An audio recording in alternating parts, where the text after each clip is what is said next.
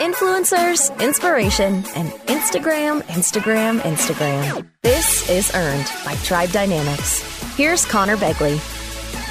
Welcome to Earned, everyone. Thanks for joining again. Today, we're going to learn from one of the top 5 influencer marketers in the world, by my estimation, Callum Watson. Thanks and welcome to the show, Callum. Cheers. Thanks for having me on. I think that estimation might be a little bit off in that sense, but no, I appreciate the intro. Thank you, mate. You might think, but not true. So the numbers that I was telling Callum about beforehand is that, Gymshark is one of the top 5 brands that we track in the entire US by EMV. The brands that they are ahead of include Lululemon, Louis Vuitton, and Adidas for those in Europe. The numbers are pretty mind-boggling, and they continue to head in the opposite direction, right? You're growing and these are not.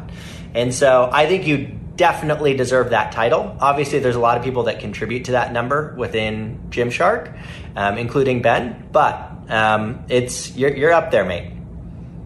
I know, I appreciate it. And again, yeah, it just talks back to the amazing work the guys in Gymshark are doing, you know what I mean? It's a massive accomplishment for them, but we're by no means anywhere finished. We're just getting started. A lot of room. Well, let's start off with a current topic. So obviously, I have a Peloton. Lots of people have a Peloton. Lots of people have had to figure out how to work out from home. I'm curious if that has, that same trend has positively affected you guys. Obviously, you had the home, was it home at 66 or something for 66, the 66 workout days from home.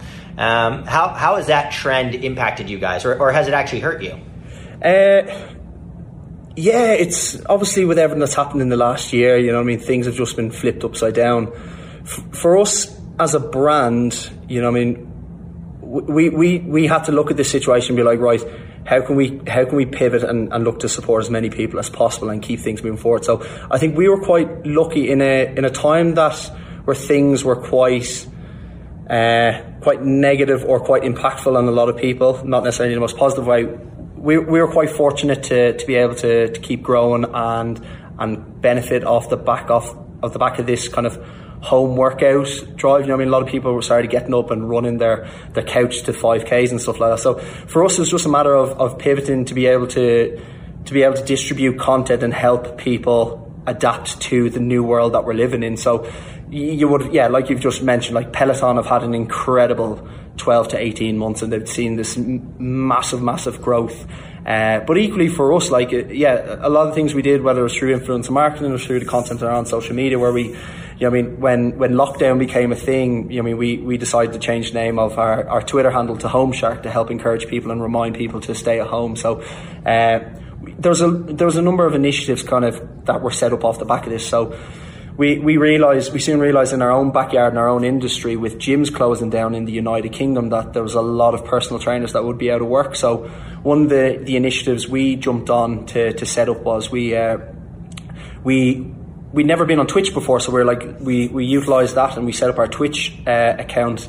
And what we did was we got in touch, we reached out to lots of PTs, and basically we set up a live stream going from 7 a.m. to 8 p.m. every day for about 3 or 4 months, where we'd book PTs in to run a 45-minute to 1 hour session, and we'd pay them the market rate. So there was opportunities for PTs to get a couple of hours a week on this live stream, so at least there was some form of income coming in, but also gave them a chance to promote them and their online businesses to other people that would come in and take part in the workouts. So again, from that point of view, we're trying to get people to pivot and work out from home and participate in these classes, but equally we're trying to give PTs an opportunity to have some form of income coming in, seeing that gyms were closed.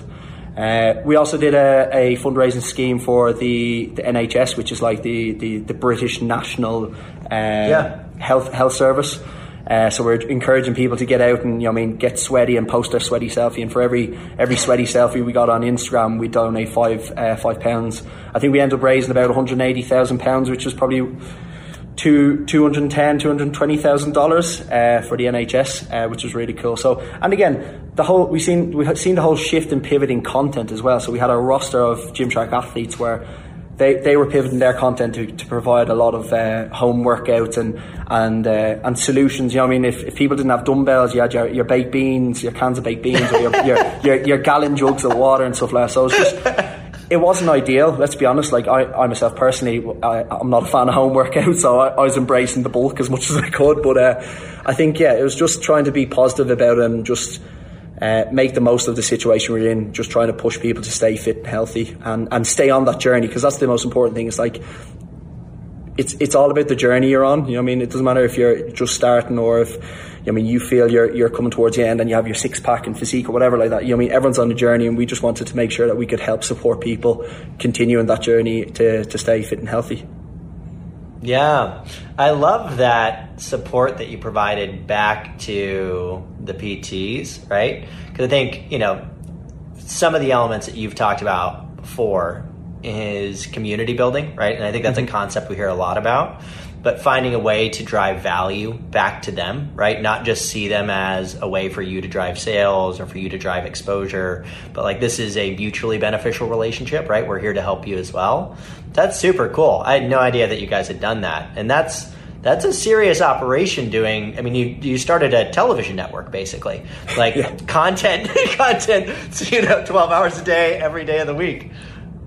Yeah, there was a lot of hiccups in the initial couple of days trying to get the Twitch streams set up with the broadcast, because then you're obviously having to get the PTs to set up onto the broadcast to then stream from their house onto the Gymshark Twitch. And it was a couple of long nights, and I credit to Elf and his team, and a special shout out to one of the guys, Tom, in the social team, who really took the lead on that. And you know what I mean? He put countless hours into making that happen. So he was really the true hero behind that. I have to give it to him.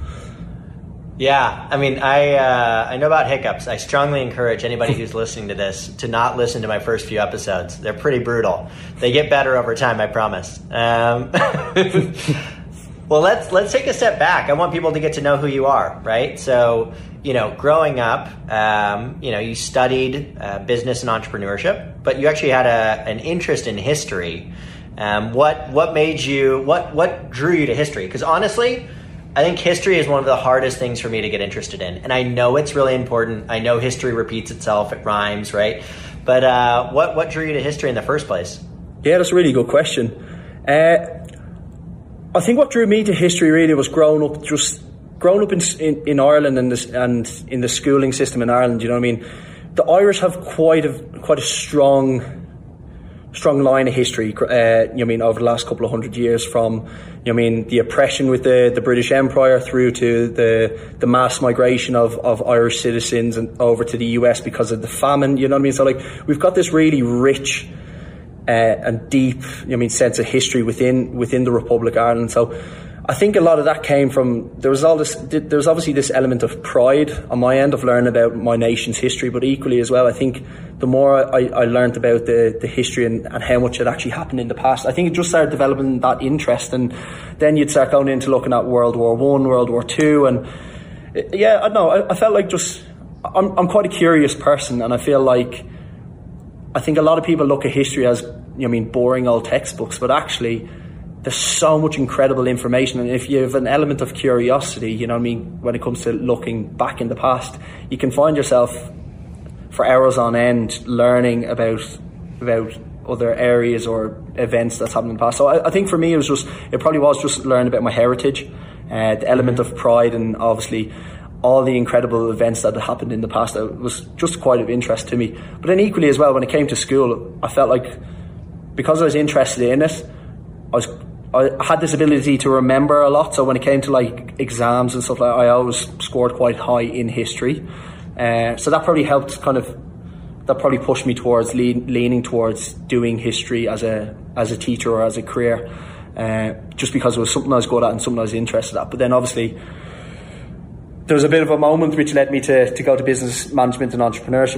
It was coming close to the deadline. So in Ireland, when you're finishing high school, you have to submit your CAO application. That's basically your preferred college courses that you want to do and which colleges. And once you hit a deadline, you can't change it. You have to wait another year. And I was getting to I think it was 5-10 minutes before the CAO deadline. I was I had that moment where I was oh God, is this really what I want to do for the rest of my life? Because I'm going to have to go to college for the next 4 years. Like, shit, is this really what I want to do? So, literally last minute, I was just thinking, I was talking to my mum, I was like, I don't know, like, not to take away from being a teacher or whatever, I mean, they're doing a phenomenal job, but I was like, I think back then I was like, you know what, no, I kind of want to see how successful I can be, and I think back then as well I would have been thinking about the money side of things, you know what I mean, just being a young teenager as well. So I was like, you know what's going to make me money? And then I was like, you know what, I want to be an entrepreneur, I want to be a businessman. So like literally 5 minutes before the deadline, I found that business management entrepreneurship course. I seen entrepreneurship as like, I want to be an entrepreneur, so I signed up and did that.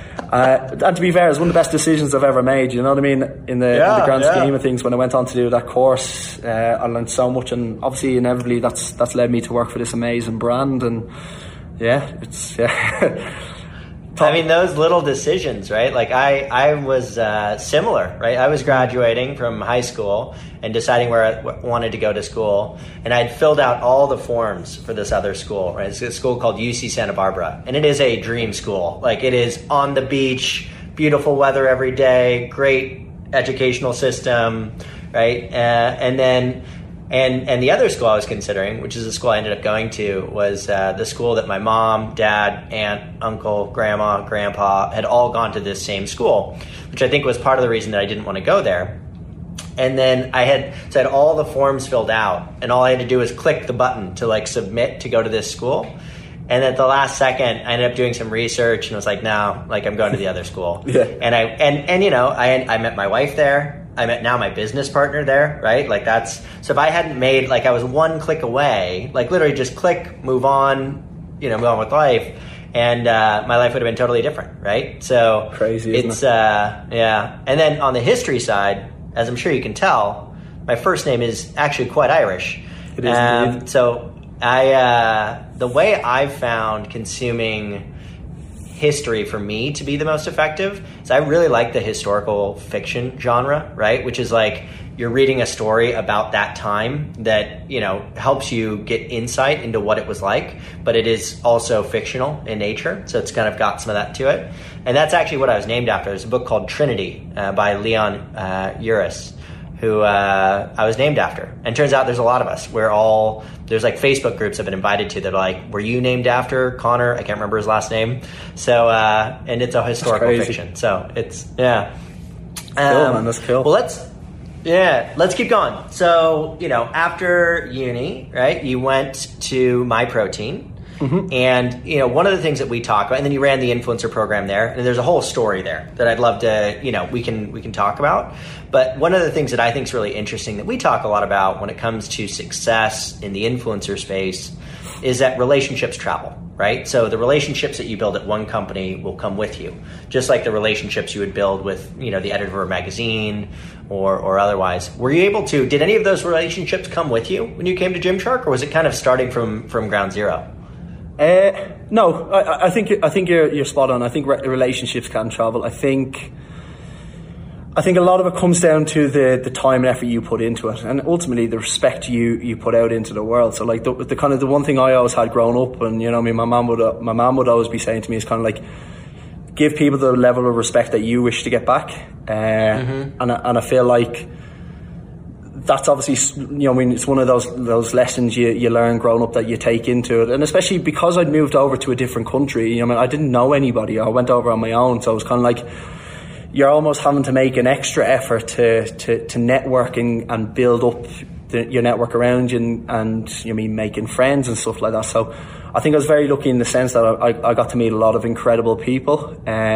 But also along the way as well, at the start of my career, you also get to learn about different people as well. You know what I mean? Whether people who had let you down, or people who had kind of gone behind your back, or people who had offered false promises. So you learn both sides of the scale almost. But I made a lot of amazing connections and friendships at my days at MyProtein, and you know, I mean, some were with, you know, I mean, the staff were.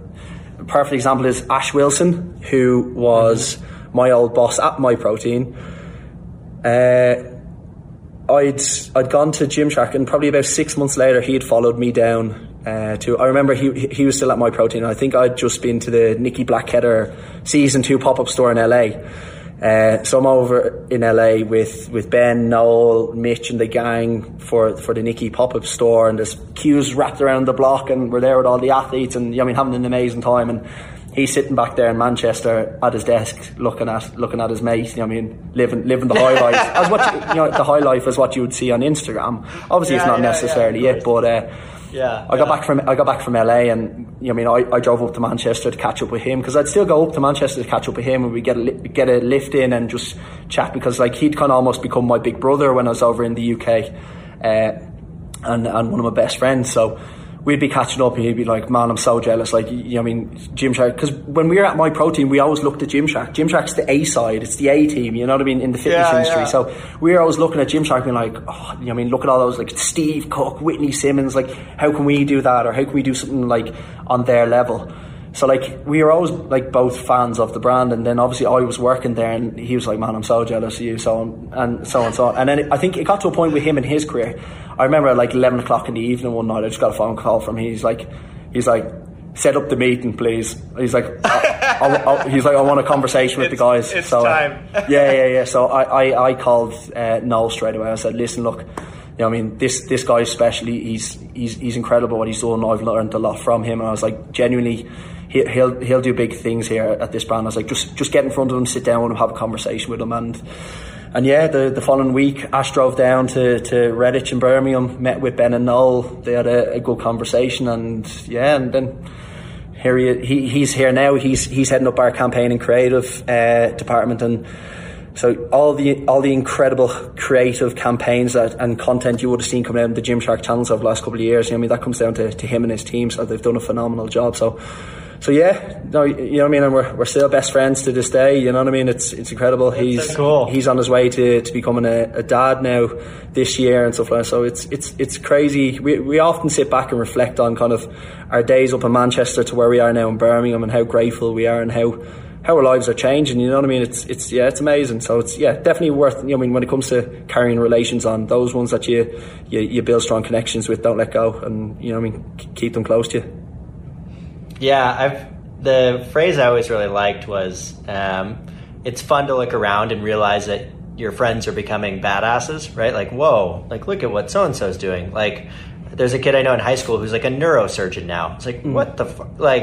It's cool. And I think that's, that happens obviously with age, right? We're getting to that point where people had enough time in their careers to accomplish just really, really cool stuff, even in a short period of time. The one thing that always stuck with me, and especially since being coming to Gymshark, it's surrounding yourself with like-minded individuals. I always say, and the one thing I've learned is surround yourself with people that will go above and beyond for you, but equally they'll challenge you and push you. And I feel I've been very, very lucky to have those people around me. So I'm in a position where I'm not afraid to fail, and I'm not afraid to try new things and really push the boundaries, but because I know I have people who will support me and they have my back, but equally I have people who will challenge me and will be brutally honest with me, and keep pushing me to be better every day. So I think if there's one thing people can take away from it is you surround yourself with like-minded individuals that are going to keep pushing you. Yeah, there's a really good book called Founder's Dilemma, where he looks at, I think it's 10,000 different companies, and then looks at the initial formation of that team, right? And then sees what predicts success. And one of the things that they look at is, what is the pre-existing relationship before you start a company? So are you friends? Are you family? Were you former coworkers? Or were you just acquaintances, right? You didn't know each other. And then you look at success rate, right? The highest success rate is former coworkers, right? So if you work together in the past and you choose to work together again, you're the most likely to be successful. Then it's friends. Then it's random acquaintances. Then it's family, right? At the bottom of the list in terms of who most frequently is successful. And the thing that he looks at is, okay, well, why are friends less successful than former coworkers? He's like, well, the problem with friendship is when you go into a business and you're friends before, you have that relationship and you don't want to hurt it, right? So you're less likely to give people the feedback that they need on how to get better. Versus former coworkers, you're used to that kind of feedback loop. And then with family, it's even worse than that, right? Because you're okay, I don't want to tell this person they're bad at their job because they're my family, right? And so we had a conversation early on, John and I, where I was like, hey, we've got to be, John's my co-founder, like we have to be honest with each other. Like you have to give me feedback if things aren't working, and I'm going to be good at accepting it, right? So I'm 100% in line. You have to be able to get that kind of feedback. Otherwise, you end up in an emperor's clothes situation, right? You're naked and you don't know it. So yeah, absolutely. Especially like the family thing. I couldn't even imagine that, just because there's that emotional element as well, isn't it? Because again, it is family. But yeah, I think if you hit the nail on the head, and even just how you list them out, like, and you try take what you've just listed and you apply it to your own personal life, and you're looking at different relationships, and it's very true. Yeah. So let's talk about one of those people, right? So Ben founded it, right, long time ago when he was a young kid. Mm-hmm. And I think, and now it's been valued, for those that don't know, got valued at £1 billion. So you're thinking about $1.3 billion, depending upon the exchange rate. And I think, and he continues to lead the company. And I think one of the things that I've heard talked about that I really like is that often founders can't scale with the business, right? So the business basically outgrows you, and it doesn't seem like it's outgrown him. What do you think what has he done that's allowed him to continue to scale with a business that's just way beyond what somebody his age would typically be handling? I think there's two things. I think Ben's self-awareness and his humility is on a whole new level. So I think as Gymshark began to grow and started hitting this rapid growth a couple of years ago when Ben was CEO, I think Ben had that level of self-awareness and humility to be able to bring in Steve Hewitt and Paul Richardson in to kind of take the reins of the company and help put the foundations in to allow it to come to the next level. So I think the reason why Ben's been able to continue to grow with Gymshark is his self-awareness. It's his humility. He's so humble in his approach. But equally as well, I think goes back to the point I was saying, he's surrounded himself with really great people that are constantly challenging him every day, but also there to push him to be the next best possible person he can be, you know what I mean? And really help grow Gymshark into becoming the biggest and best brand in the world. So I think it's probably a combination of those three things, self-awareness, humility, and then it's his inner circle, those people he has, I think we're very lucky to have someone like Steve Hewitt, who's the CEO of Gymshark. Like I don't think there's many, if any, CEOs out there in the world like Steve in his approach, his humility, his approachability. You know what I mean? And he obviously works very closely with Ben, almost as a mentor as well. So there's this really good dynamic within the senior leadership at Gymshark to allow Ben to do his role as founder.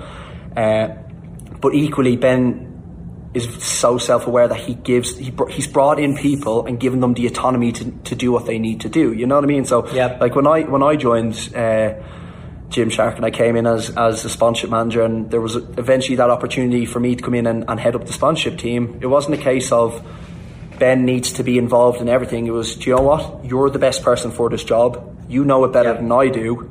Here you go. You run with that. I'm always here to support you, whatever you may need. Mm-hmm. But you have the autonomy to do what you do best. And I think that's so important. And I think that's, from all the conversations and the people you network, I feel like that's probably one of the things that a lot of founders or businesses don't necessarily understand. Because equally, you see it in a lot of businesses, and I would have seen it in past businesses that I worked for, that as a company scales and grows, sometimes the company will maybe take a certain element from you and your department only to give someone that focus so you can do less better. And sometimes I think people will look at that in a negative way, be like, oh, you're taking stuff away from me. But yeah, equally they might be taking stuff away from you so you can do a really good job of one thing rather than a mediocre job of multiple things. So I think that always talks back to like how Ben's been able to grow with the company. Is rather than trying to hold on to everything, it's, if I'm not the best person for this, let's find the best person for it and let them run with it. It's a super hard thing to learn. I mean, because, one, it's typically like, I can talk from personal experience. It's usually almost all of your material wealth, right, is in this one business. Yeah. You started there at the beginning, so you're very invested in the problem. And so, being able to be hands off is difficult, and being able to focus is difficult. I mean, this happened with us about 2 years ago, and those that have listened to other podcasts are going to get annoyed at hearing this again, but I was traveling probably 40% of the time. So I wasn't in office. And I also had about 60 or 70% of the company reporting into me. Right. And the problem was I was never there because when I was traveling, I was not available. And and on top of that, my co-founder who led the other half, John, he would, try and step in, but he didn't have any context, right? For like, hey, you've got this problem, I'm trying to solve it. I don't know what the context is of this scenario. And so he made a pivot about 2 years ago to have him focus entirely internally and to have me focus entirely externally. And it took time to kind of grow, but now it's like so cool. Like I spend so much time like doing the podcast. We've got Clubhouse. I'm meeting with clients. I'm doing press. I'm doing all this stuff that that's just allowing me to do what I'm good at, right? And also allowing other people to do what they're good at. And so it's been it's a tough thing to learn, right? But that's cool that he figured it out so early. So here's a question for you. Turn the podcast go for it. What was the biggest battle you faced then within those first couple of months doing that? I mean, honestly, it's just an ego thing, right? Yeah. It's like saying like, hey, I'm going to take 60% of the company that's reporting to me and they're not going to report to me anymore, right? They're all going to report to John. And so that was, that's a big ego thing. Yeah. But I think that knowing the thing that really got me through it and that I have advised other people on, and I've heard it described in a variety of different ways, right? The way that always seems the easiest is people have superpowers, right? And they have weaknesses, right? They have your kryptonite and you have your things that you're incredibly good at. And there are certain things in the world that I have a chance of being in the top 1% of anybody in the world at doing this or higher, right? And so I want to focus on those things where I can be so much better than everybody else that like if I put time, effort, focus into it, the results are going to be really strong, right? Like I remember I do a lot of speaking and I was like, I'm going to get a speech coach. And people are like, why? Like, you're a good speaker. I'm like, because I want to get better. Like, this is something that I'm inherently really good at. Ironically, I didn't even end up liking this speech coach and they gave me a lot of bad advice, but like, it doesn't really matter, right? Not the point. So I think ego was the hardest part for sure. Because that's what you're told is like managing people is success. And I don't think it always has to be. So, yeah. That's cool, man. No, I respect that. I think a lot of people get a lot of value from that. Yeah, no, it was cool. It's, our company's doing really well, and I've never been happier in terms of anyways, let's keep going. Let's talk about you. So for you, let's talk about you for growth, right? Like, obviously Ben had to scale. You had to scale too. The company today is much different than it was when you joined. What were some of your growing pains? What were some of the hardest things for you during that growth period? Yeah, that's a really good question. I think, number one, fundamentally, because the company was growing so quickly, so many opportunities were coming, and sometimes we had some of the biggest fitness influencers and some like massive names reaching out to us on social media, and like I think sometimes as well is knowing when to say no.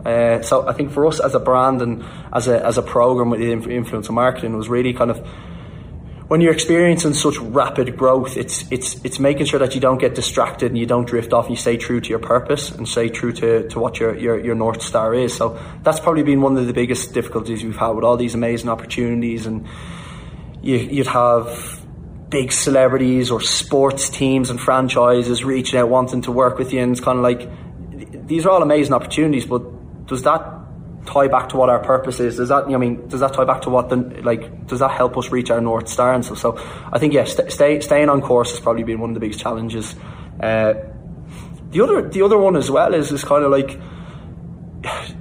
when you work with influencers, you're working with people, and I think a lot of businesses and companies don't necessarily understand or realise that. You know what I mean? I think a lot of companies, when it comes to influencer marketing, it's very transactional, and it's we pay you X, you do Y, and that's not how we do things at Gymshark. You know what I mean? It's all about it's a mutually beneficial partnership. It's what can we do to help you and give you value of you being associated with Gymshark. You know what I mean? What can we do to help you? And equally, this is how we see you helping us as a brand.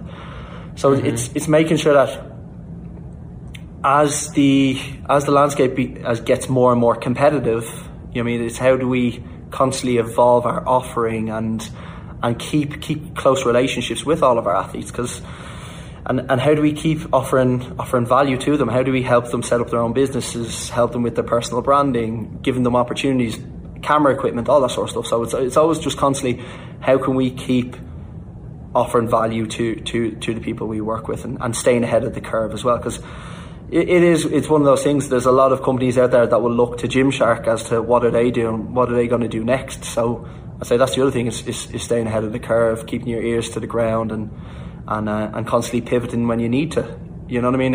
I think we're very lucky as a business. We're quite agile. You know what I mean? And a lot of people will compare us to the likes of Nike, Lulu, Under Armour, Adidas, those big apparel brands. And you know what I mean? We're on our way to hopefully one day becoming an apparel brand of that capacity and size. But I think the one advantage we probably have over those companies is just how agile we are as a brand and as a business. So, but with that being said as well, there's always loads of challenges there. How you have to continue to be scrappy and entrepreneurial with your approach, and it's kind of always that battle between how much red tape and processes are involved internally throughout departments and how you do things. So I think a lot of it's just naturally growing pains, isn't it, as a company grows. But I think we've experienced a lot of growing pains very quickly because of the growth of the company. So it's there's you can't really pinpoint one or two massive growth pains. I think a lot of it just feels like a growth pain all the time, right? Like when you're growing that fast, you're just going from one pain point to the next. Like, oh God, you put fix one this. fire oh out. God, fix that. You put one fire out. You put one fire out. You're like, whoo, and then all of a sudden over your shoulder, you're like, oh shit, there's another fire, and you're going to put that one out. But again, that's the fun thing about it. You know what I mean? It's, you know, you have all these cliches, but like, oh, you know, every day's different at work and stuff like that. And you know what? In a lot of sense, there's probably a lot of jobs and companies out there that have that. But like, I feel like I can truly say, like, no day is the same. You know what I mean? I get to work with a lot of incredible individuals on quite a regular basis, so that element is quite the same for me, which I love, because again, like I said, I work with people who challenge me every day, but equally I work with people that I've got to see and help grow as well, which is amazing. You know what I mean? There's so many incredible minds at Gymshark, honestly, so many amazing minds, and that's just been an incredible thing to be a part of as well. You know what I mean? Yeah, I mean the way I've heard it described, so when we first started Tribe, you know, John and I were like 24, 25 years old, right? So all things considered, pretty young. Not as young as Ben, but pretty young. And it felt like things were on fire. And Steve, who's on our board, who's, you know, been a CFO for 20, 25 years, you know, has seen a lot.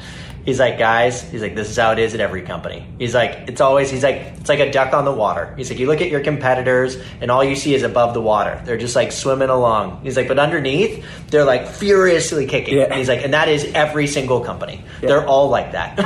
It's that whole iceberg analogy, isn't it? You know what I mean? Yeah. It's what all you see is above water, but then under the water, there's this huge iceberg that it's just things just you never see. Yeah. Let's talk about your athletes for a second. You mentioned them there. I mean, that's a pretty big part of your program, right? And I think what's interesting for me when you talk about them, and from my observation, is you're approaching it very differently than a lot of the brands, right? And a lot of the kind of newer brands. And what I mean by that is, one of the biggest mistakes that we see is brands come in and they treat it like a media buy, right? Like, I'm going to find these athletes, I'm going to pay them, or these influencers, I'm going to pay them to talk about me, and then I'm going to move on to the next set and the next set and the next set and the next set. Versus, you know, the Nike model, right? Where it's like, hey, we're partnering with LeBron for the rest of his life. Like, it's going to be that long. Like, that's how long the partnership is. And it seems like you guys are modeling yourselves off of that much more than the former, right? How do you think about that in terms of your relationships with them? Yeah, it's an interesting one, because like those different models that you talk about, it's like, I feel like a lot of brands are pivoting towards the long-term ambassadorship model now because of the competitive landscape that it is. But like, I feel like, again, going back to like, Ben was definitely one of the pioneers of influencer marketing 8 years ago when he started like just reaching out to his favorite YouTubers in like the small fitness community. And I think it really, to be honest, it really derived from that. You know what I mean? It was building relationships with people who believed in the brand, and that kind of went from finding people who had an influence, that were passionate about the brand and advocates about the brand and wanted to help grow the brand. That developed into these long-term partnerships. And I feel like that was we talk like we are a community brand, we're a human brand, and we have, one of the key focuses for us has always been about the Gymshark community and growing the community. And for us to just have loads of little small partnerships here, there and everywhere over the last couple of years, it wouldn't have been authentic in that sense. So it's kind of like we kind of stumbled upon long-term partnerships back when long-term partnerships weren't necessarily a thing within influencer space. It was long-term partnerships with professional sports stars, with your Adidas and Nike and stuff like that. And then in the influencer space, it was just like one-off posts. But then what we realised was, in order to bring people into your community and do it in an authentic way, there needs to be that time to build that connection with them. You need that time to build that rapport with them. So that's why, it's part of the reason why we've been able to build this amazing community, is because of all these long-term ambassadors and athletes that we've had on board. They've brought their community on the journey with them and integrated their community as a part of the Gymshark community. So I think you could look at it, we've probably taken the best of both worlds. We haven't signed anyone on a lifetime agreement like Nike have. But again, anyone we want to work with, we want to invest in them. It's not just a transactional, we pay you X and you do Y. If we're going to do this together, we're in it together, and let's focus on the long term. Give them the financial security that they deserve. And equally, we know it takes more than just a couple of posts to bring someone into our community. So, but then that's not to say I'm excited for your first lifetime partnership. I think it will happen before this is all said and done. But that's just my prediction. You keep going. Who knows? But then again, that's not to say that short-term partnerships don't have a play. They don't have a role in building up your ecosystem, building up your community. You know what I mean? So I think, long-term, short-term, they all have their own benefits. I think the objectives and the goals need to be quite specific and determined before you jump into it. But I truly believe in long-term partnerships, and again, like I said, it's you're working with humans here. You know what I mean? You're dealing with humans here, and influencers, athletes. They're so powerful, and if they truly believe in something, their community will buy into it, and their community will back them and believe in it, and that's one of the things we've always tried to focus on as well. Is like I said to you, we've had some massive names reach out before to us, but they always just saw it as a paycheck, or or a bit of clout to be working with a brand like ours. And I'm comfortable and happy to say that anyone who we work with, all of our athletes, ambassadors, they're 100% bought into the brand. They want to see Gymshark go on and do incredible things. They genuinely believe in what we're setting out to achieve and what our goals and North Star is. So that's that forms an even bigger part of what we do. You know what I mean? That everyone that represents the brand genuinely believes in it. And that's true advocacy, and you can't get more authentic than that. Yeah, 100%. It's the thing that I like, right? So one of the best parts about doing this podcast is, we have theories, right? So we observe oh wow, Gymshark is significantly outpacing Adidas, right? And then we talk to you guys, and it's yep, what we thought was working is working, right? This is the approach that works. Now, obviously, there's different flavors, but it's just so cool. It's so cool to have that validated. So let's talk about community building from an international perspective, right? So, I understand how you built it in the UK because, of course, Ben started it, just started working with these people. It grew over time. But, you are personally in the US for a reason right now. And it seems like from the numbers that we see, the US is growing really quickly for you guys, at least from an EMV perspective. How did you go about building community kind of in these other regions? And I know you're in other regions as well. Mm-hmm. How did you think about that? How did you initially start to seed the relationships out here?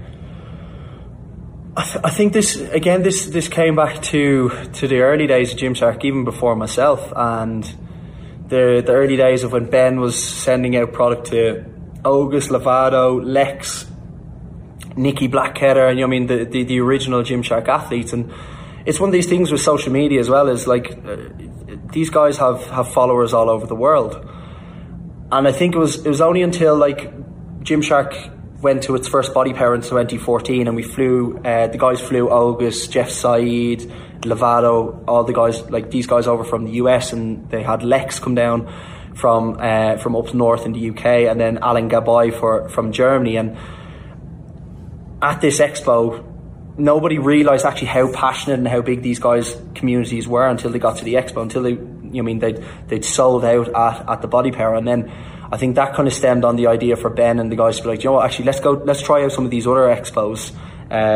And obviously you have the LA Fit Expo normally on in January every year, and you have the Olympia. So the guys went on a bit of a world tour at these different expos.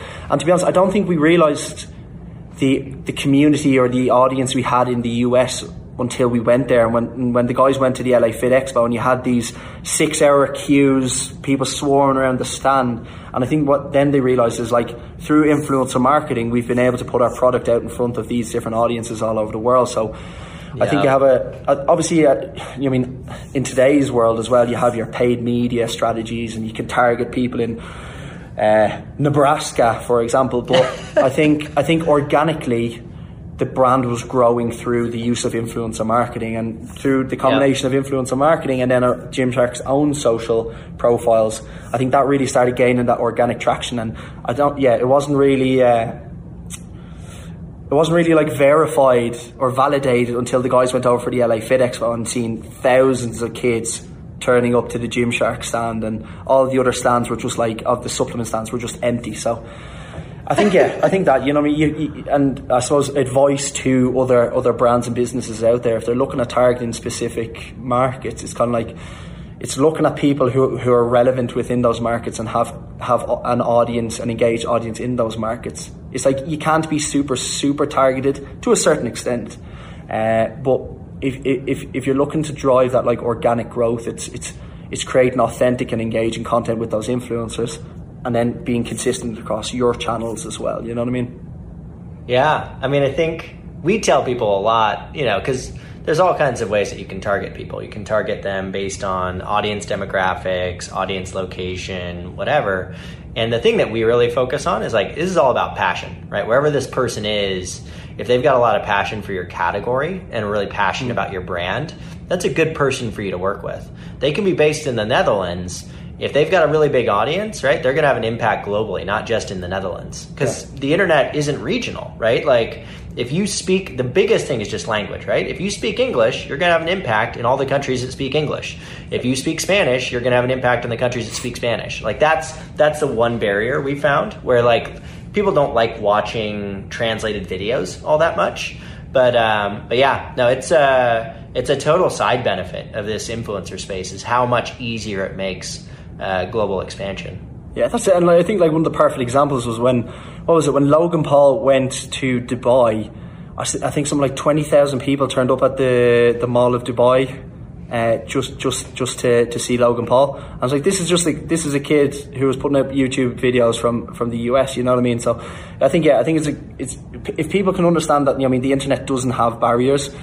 I think there's tools that you can leverage, of course, from a paid media perspective to be more targeted. But when it comes to influencer space, it's like, they can be from Dublin, Ireland, but have a global audience, and that's kind of I suppose that's the interesting but fun part of it as well, is actually seeing where they resonate and kind of what the surprises can be when they turn up in a certain location or a certain city or country. Yeah. So you mentioned organic earlier, and I'd be curious to get your perspective here, right? Because when we measure the data, you'll look at 90% of the content, 95% of the content created about Gymshark is organic, just by the influencers, let alone the consumers. And of course, there's a lot of time and effort and money spent on paid relationships. How do you guys think about balancing those two? And then how do you think about, when you're thinking about who you want to bring on as a paid partner, what are some of the criteria that you guys use when you're thinking about that? Yeah, it's a really good question. It's one of those things. It's like we look at it like an ecosystem. You know what I mean? It's like this entire ecosystem surrounding Gymshark.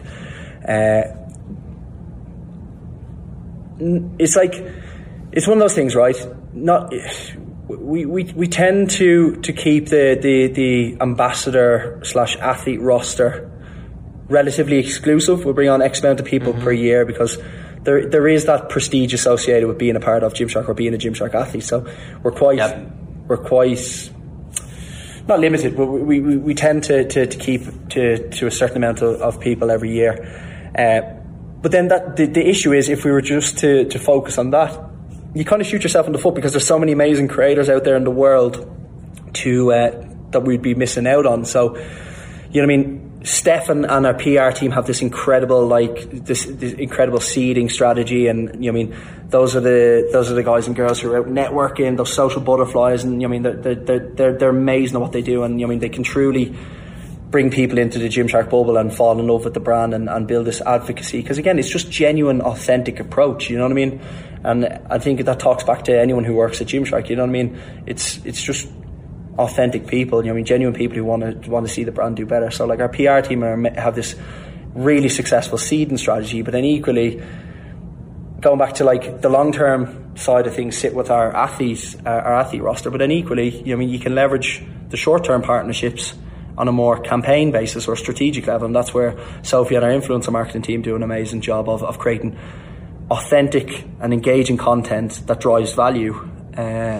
So it's like, you kind of have to look at it like an ecosystem, you know what I mean? And every partnership, every activation has to have a purpose.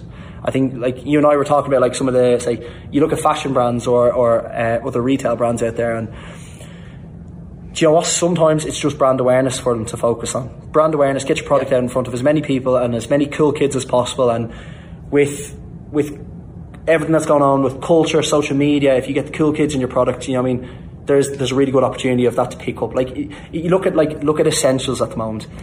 Everybody wants an Essentials tracksuit. And it's not because, and this is not to take credit away from Essentials, it's not because they've done anything incredible. It's a tracksuit, but they've done a really good job of marketing the tracksuit and putting it on culturally relevant people who are super influential and super cool.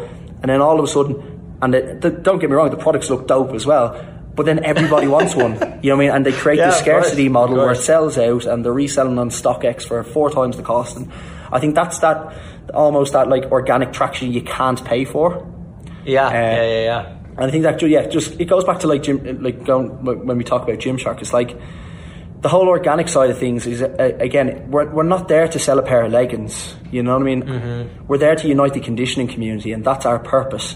And everything always has to talk back to that purpose. So I think because we focus on a mission statement, a brand-led purpose, and building a community, the organic growth we see is so much stronger than what other businesses would see, because if people are just trying to pay for it, you're just forcing it. You know what I mean? There's no real reasoning behind why people would purchase a brand or post about a brand or represent a brand. So I think it's because we focus on our North Star and focus on having a purpose of uniting the conditioning community. It's not about selling X amount of pairs of leggings or sports bras per year. You know what I mean? And I think they're the two different business models. We're building a brand. Others are building companies or building businesses to value and sell at X amount. You know what I mean? Or to hit revenue targets. Yeah. That's not what we're about. You know what I mean? And I think that's why we can go on and see this organic growth, because we're focusing on the community element. We're focusing on just making this incredible brand that helps people. Yeah. Have you read the Shoe Dog, the book by Phil Knight? Yeah. Yeah. There's some elements, right, of that I think they built out. Specifically the running movement in like the 70s and 80s, right? Yeah, back in Oregon. They really built up. Yeah. So I read a quote the other day, and it's stuck with me for so long, because we were having loads of great like internal conversations within on our brand board. So a lot of the senior leaders in brand, and again talking back to like people who, you know, surround yourself with like-minded individuals. And one of the things that always talks back to me, and I feel like it's quite, you see it with like Brewdog, you see it with Patagonia, you see a lot of companies now really staying true to their purpose. But purpose unlocks bold moves, and I think that's really, really important.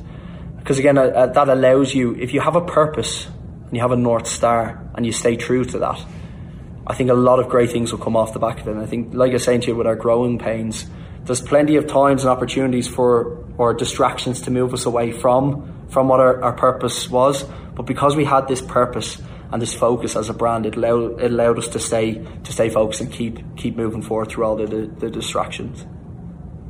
Yeah, it's tough. I mean, it's tough to come up with a purpose as a brand that people can get behind and that also doesn't feel, inauthentic, right? That doesn't feel fake or forced. So it's cool. I heard a phrase, I've said this, I think I need to stop saying that. that I really dug, which was, it was just yesterday. It's like until people start making fun of it, then it hasn't stuck, right? So It sounds like that phrase internally has gotten to the point where like everybody knows what it is, and now it probably gets made fun of every once in a while, but like this is the mission, right? And everybody's on board and knows the direction they're heading.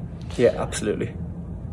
So let's talk, these are kind of hard numbers, and then we'll get into some fun questions, and I think I've almost taken an hour of your time already.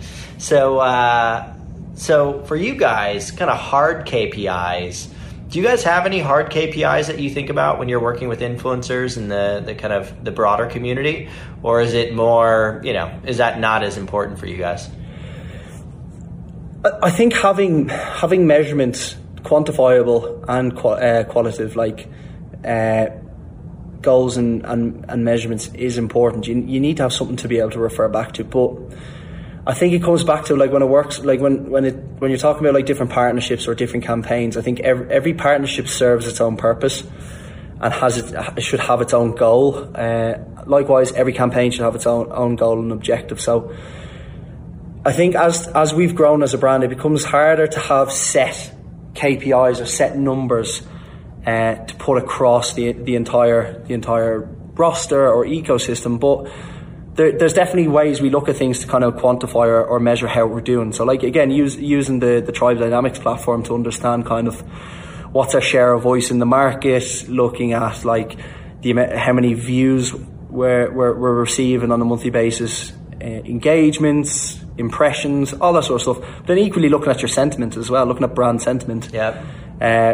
It's this whole thing of, you could get an influencer to post a standard picture in your product, and yes, you can call that brand awareness, but like how many people have truly registered that image or video or your brand? You know what I mean? I think this is where it comes back to like content needs to truly be authentic, captivating, engaging, and to have a purpose.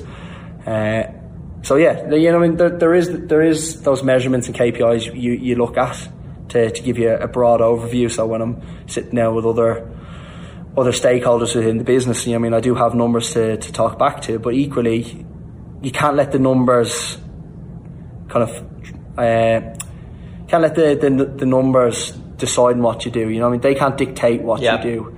And that's the difficulty, that's the balance you need to have. And I think my position within the business, I think they're the conversations I need to, or I should be having, or I am having around that balance between the numbers don't dictate what we do, because ultimately, again, our purpose here is to unite the conditioning community. Yeah, that makes sense. Well, let's get to a couple fun end of show questions, and then we'll move on. End our Friday. Cool. So you've been spending a lot of time traveling, right, between the U.S. and Europe, and I'm a big beer fan, right? So I'd love to know, do you prefer European beer or U.S. beer? What's your preference? Well, I'm a Guinness man. You know what I mean? I wouldn't be much of an Irish man if I wasn't a Guinness man. So no. So yeah, like normally I drink Guinness, but if I was to drink beer. Yeah, that's funny that you don't even call I like American beer. It's like there's Guinness and then there's beer. Yeah, that's it. Guinness is a stout, man. You know what I mean? It's a different kettle of fish. It's it's that creaminess you don't get in a beer anyway. But I like American beer. You know what I mean? Because I've spent so much time in the States over the last couple of years, so you kind of acquire a taste to it. You know what I mean? Yeah, I mean that's they're making some good stuff out here. So we'll do one more kind of U.S. versus Europe question here. So I know you're a big sports fan, and you played sports growing up. Yeah. Have you been able to adopt any of the U.S. sports, any basketball or football, or is it still all actual football? What's the verdict? Yeah. So I grew up playing football, which to the Americans is soccer, and I played basketball all my life. So I've always played basketball all my life. So whenever I can get over to the US, it's always great to be able to watch like some of the college games and watch some of the NBA games at a normal time and not having to stay up till all hours. Yeah, that makes sense. Well, I really appreciate you taking out the time, Callum. I know I learned a lot today, and I know people are really going to dig this one. So I appreciate you taking out the time, for us and for them. And happy Friday. Thanks again. Cheers, Connor. Thanks very much, mate. All right. Bye, Callum. Hit subscribe now. Earned by Tribe Dynamics. Tribe Dynamics unlocks your social media influencer community. Our platform not only tracks and measures your best influencer relationships, but discovers new influencers to grow your business through earned media. Get started with a demo today at tribedynamics.com. tribedynamics.com.